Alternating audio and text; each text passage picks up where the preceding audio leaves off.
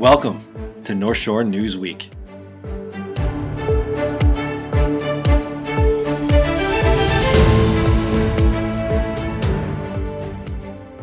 Hello, everyone, and welcome once again to another episode of North Shore News Week, where we take you through the past week in news in New Trier Township. Excited to report again that we once again have our managing editor, Megan Bernard, joining us for this week's episode. Megan, how are you doing today? I'm doing well, Marty. I am happy to be joining the podcast again. Awesome. And just to give our listeners a quick update on our editor-in-chief, Joe Coughlin, we're happy to report that Joe and his family are doing well.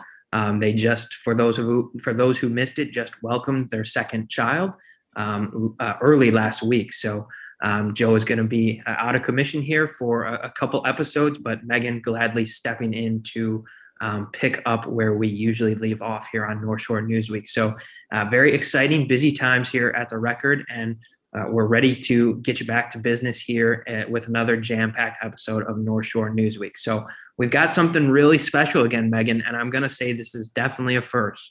Mm-hmm. Maybe I'll have to check the fact books, but we are kicking off another episode with a Glencoe story. So that makes it back-to-back episodes with Glencoe as our lead. Very exciting times here, and I think it's fair to say, a never before seen thing. So, hey, things are busy in Glencoe. Give them a little shout out. I appreciate what's going on down there, and we're excited to report any Glencoe news, of course. So it's exciting to lead off with them. What do you have? Maybe it's a bit of a stretch, but we're going to call it a history-making episode here. So kicking things off in this week's episode is our lead story, which is actually a very complex topic that came out of the Committee of the Whole's last meeting, which was earlier this month in June. And what that concept is the idea of potentially extending the current outdoor dining environment in downtown Glencoe to make it a year-round fixture. So for those unfamiliar with the setup in downtown Glencoe, several of the restaurants in the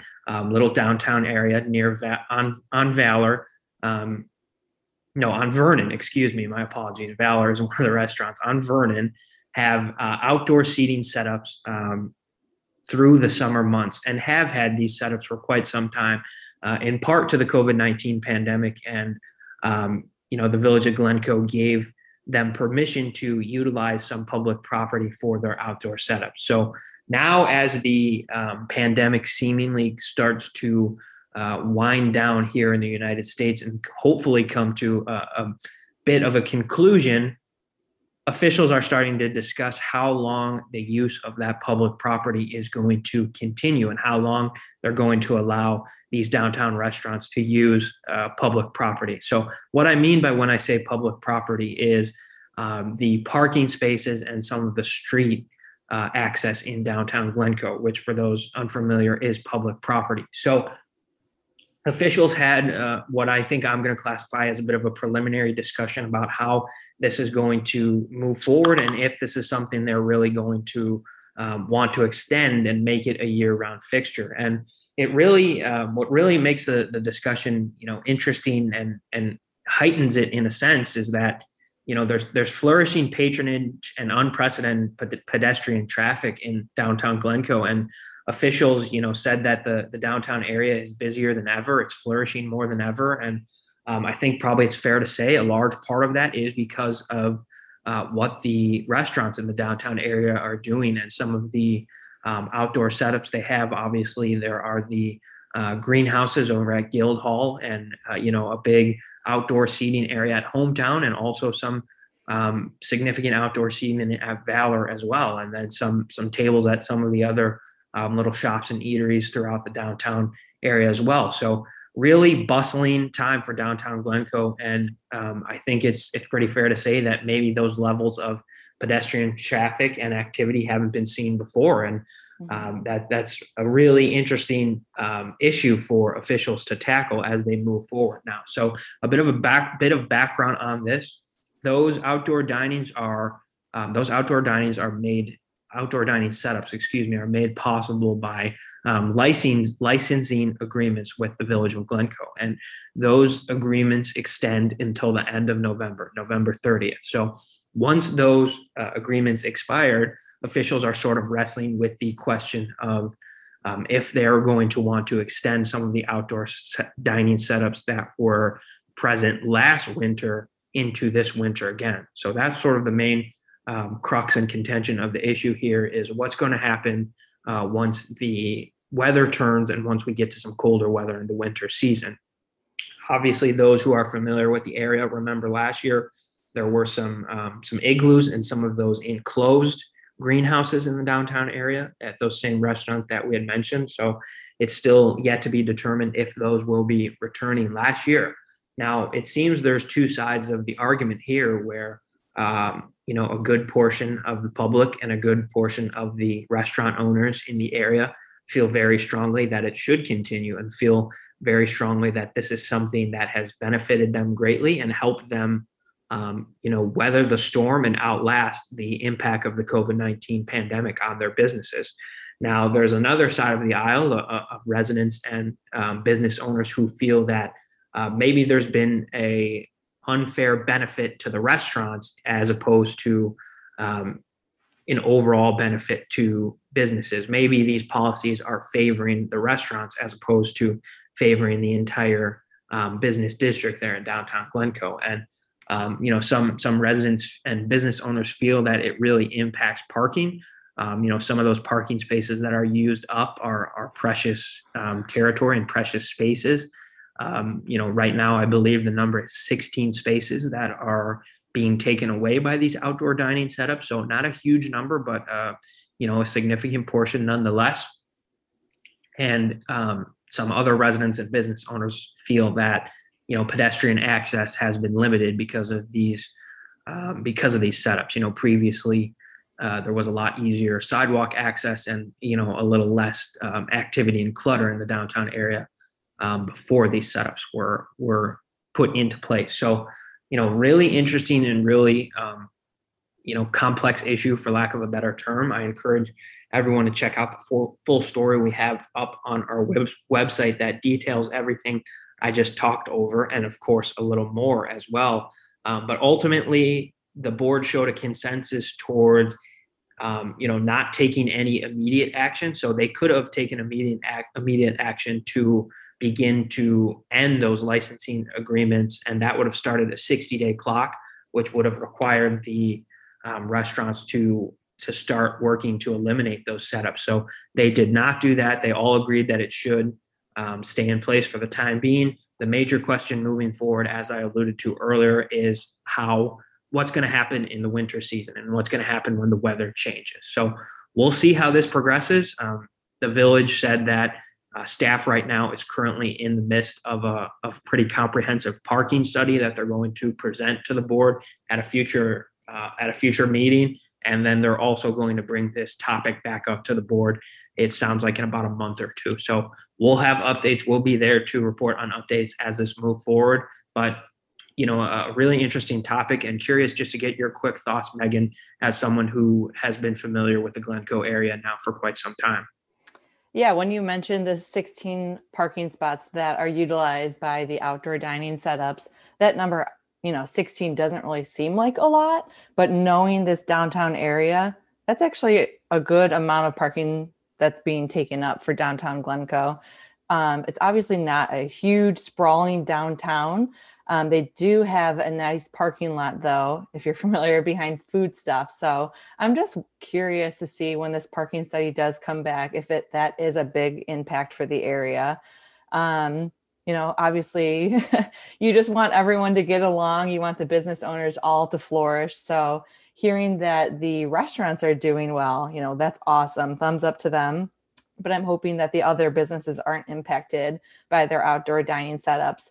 But if you do go down there, that is a very vibrant community now. Kudos to everybody who's making, anything work during this very strange time. Obviously, going through the winter with the pandemic and seeing people still out and about in downtown Glencoe utilizing, those igloos, those greenhouses, that was great. So I'm hoping this can all work out for everybody and kind of see what I hate the saying, but the new normal is going forward with the pandemic and everything like that. So yeah, I'm glad that they're taking time to do the study and kind of report back.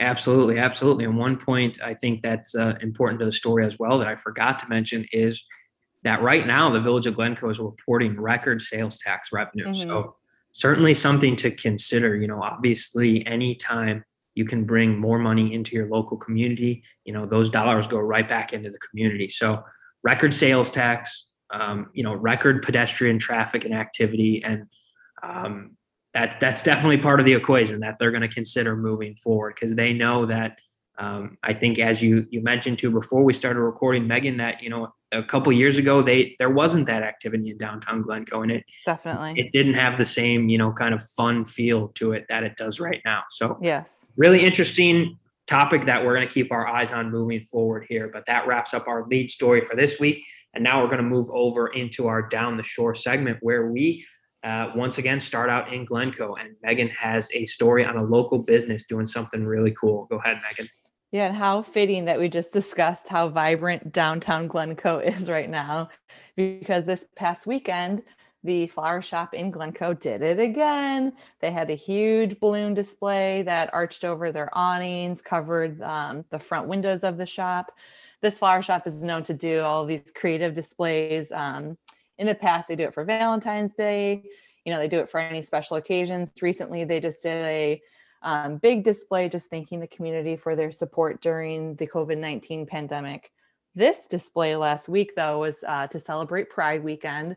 So they were actually doing it alongside of the Glencoe sidewalk sale. So it was a nice weekend to get out and about. They were doing raffles. They were doing prizes. The balloon display was put up by Balloons by Tommy, who the owner frequently partners with. Brooke Lawler is the owner over at the flower shop. So it's always fun to kind of catch up and see the nice display, the beautiful photos that come about. I know it's a big attraction to downtown when they do it. So we caught up with her, and we have a nice little brief on our website if you want to check it out. Yeah, really fun story and well reported by Megan. And now moving on to our next town, we're going to head on over to Winnetka, where 11-year-old Scarlett Harper is creating quite the buzz. You'll get that pun in a couple minutes. So earlier this year, when Scarlett was in her backyard garden in Winnetka, she noticed that that something was missing from her garden. And what she noticed was missing was, and she wondered to herself, where were all the honeybees? Where were the bees that she had normally seen in her garden and had been a fixture of summertime and warmer weather conditions? So just to give a little background on this story and the issue in general, honeybee populations have declined about 5 to 10% each winter, and they repopulate each spring to make up for the loss. But since 2006, the honeybee winter death rate has increased between 30 and 50%, according to a study conducted by the U.S. Department of Agriculture. So a significant decline, unfortunately, in the honeybee population. So once Scarlett realized this and did her research and discovered all these findings, she took that information to Illinois State Rep Robin Gable, who is a local representative in the area, predominantly from the Evanston area, but also extends into our coverage area as well. And once she took those findings to Representative Gable, she did not hesitate to act. And Representative Gable filed the first draft of House Bill 3118, which is known as the Bee Bill in short. And that bill essentially limits the amount of pesticide that may be applied by a commercial applicator for commercial or residential use. And just to give a little bit more background on it, pesticide is the chemical that is often used by landscapers and those types of companies to kill insects, especially mosquitoes. So this bill, put in a lot of work that it believes it could be something that could help save the bee population. So unfortunately, that bill hit a little bit of a snag in the road, and it was filed, but it did face some contention and was not able to officially pass yet because of the session coming to an end and the session adjourning. So it's on the docket that when the General Assembly reconvenes for its next session, that the Bee Bill will be reopened for review and potentially for passage. So that's a little bit on the actual context of the issue, but overall, just really awesome to see a local 11-year-old get so involved and reach the level where potentially she could be a major part in passing a significant bill in Illinois that could really have an impact. So really awesome story here, and just a great example of a young resident stepping up for her community. So moving forward now, that wraps things up in Winnetka. We're going to hop on over to Northfield, where Megan has another fun feature story for us. Another fun feature. Unfortunately, it's about COVID again, but it's kind of crazy to think that we're over this like hump of vaccines, talking about those clinics, and now we're celebrating the community that made it happen. Over in Northfield, we did report, we had, a good handful of stories about the COVID vaccine clinics held over at New Trier, which for those listeners that were vaccinated over there, that was put on actually by the village and in partnership with several different actually organizations and of course the high school. But the village actually was celebrating 3 community helpers that stepped up. There wasn't actually a public call for any help, but they had called into the village and volunteered their efforts to show up at every clinic and, help wherever help was needed. So those 3 volunteers were Mary Ann Bokaki, Rivka Dar, and Patricia Gainsberg. Those 3 volunteers, along with a good amount of village employees, were honored at the recent board meeting. So it was kind of nice just to hear, how these people just stepped up. They did it with a smile. They know that their neighbors needed it. And overall, I thought these numbers were just staggering, that there were 20,000 shots given at 28 clinics held at New Trier. And obviously with 2 shots needed to be fully vaccinated, a total of 10,000 people were fully vaccinated at the high school.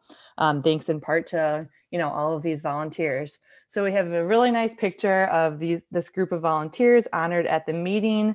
We have a little bit more information about them over on our site this morning, so feel free to check that out.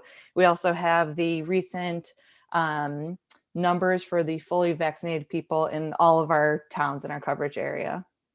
Yeah, really great story. And what really makes it even more extraordinary is that, and we've reported on this in the past, but is that this vaccine clinic at New Trier High School's Northfield campus was once really a long shot, and it was once really just an idea, and it eventually came together, and through great work from village officials and volunteers, as Megan mentioned, it was able to happen and serve as a great service to the public, getting those vaccines into locals' arms. So really extraordinary effort, and to hear that over 20,000 shots were administered at that clinic when once officials weren't even sure if it was going to happen. Really amazing. So yeah. Awesome story. Well done, Megan. Moving on to Wilmette now, our next town over.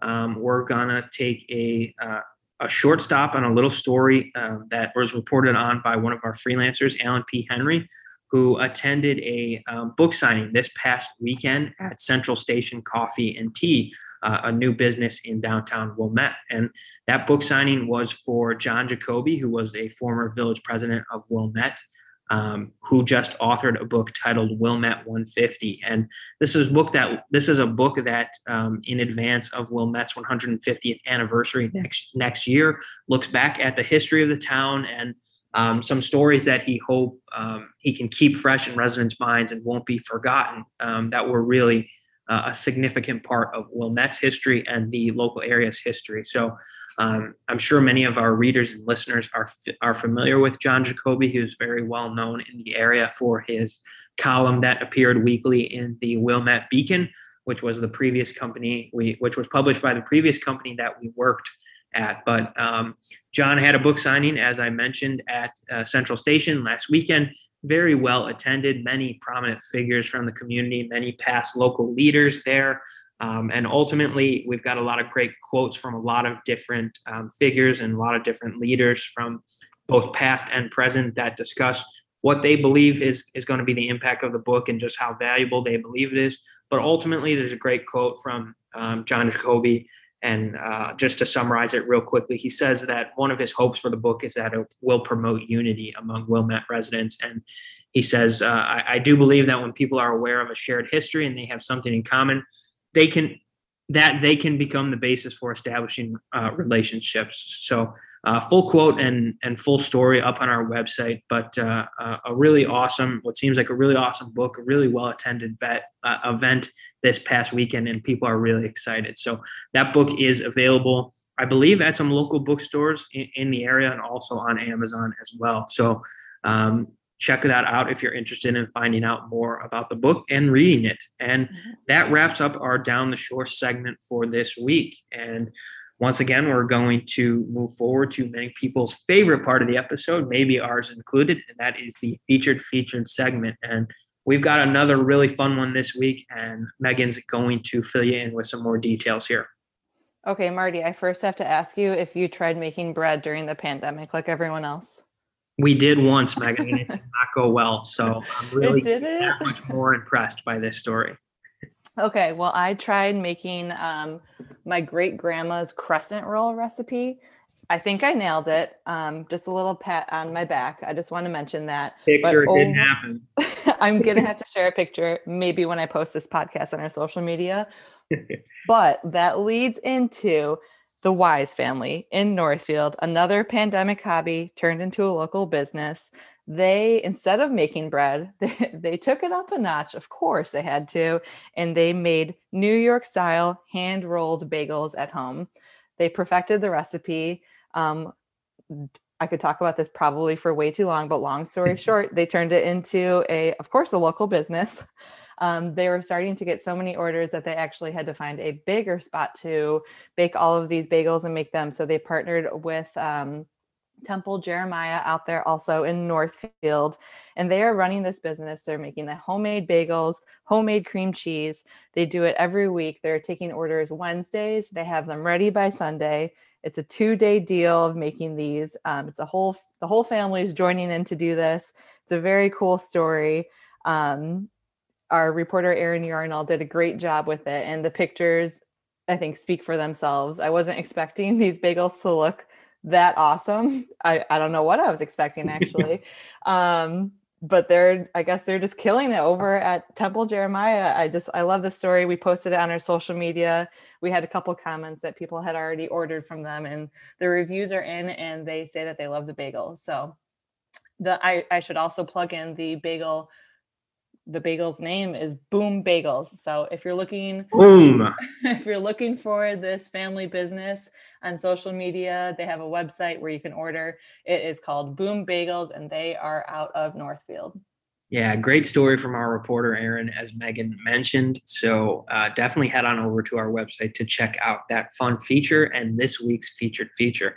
That is just going to about wrap us up for this week's episode. Before we head out and say goodbye, we have a brief look ahead of some upcoming coverage that will be coming your way in the next few days or so here. And one of the highlights is going to be our coverage of the Winnetka Council meeting, which just happened last night. On the agenda for that meeting was the council's potential approval of New Trier High School's Gates Gymnasium project. So you've heard us mention that several times on this podcast and reported on it countless times on our website. So potentially one more update there if the council gives its stamp of approval. And then we're also going to have some additional coverage from a few village meetings that have happened in the past few days here. And then we're going to have a short little fun story on a celebrity audio tour that's going to be happening in the near future in Wilmette. So some great coverage happening here in the next few days. And of course, we'll have some 4th of July coverage coming your way at the end of this week into the start of next week. It's crazy to say that it's already the 4th of July and we're already at the near halfway point of 2021. Crazy how fast time is flying by. So for Megan and Marty, that was this week's episode of North Shore Newsweek. As always, thank you for listening. We appreciate it. If you are looking for any additional information or want to dig further into some of the great content we have posted on our site, head on over to therecordnorthshore.org to find all of that. And that reporting and this podcast is made possible by your support through subscriptions and donations. So also, if you're interested in subscribing or donating to the Record, head on over to our website where you can find prompts at the top of our website page that will direct you for both of those options. So any parting words as we wrap things up? Megan, back-to-back appearances for you here on North Shore Newsweek. How you feeling? Wow, I hope I did okay. Joe should be back next week. I might have to pop in here and there just to share, I guess, my recipes now that I'm just talking about. But thank you for having me, Marty, and I hope everyone enjoyed this episode. Absolutely. We'll see everyone next week. Thanks for listening. Bye-bye.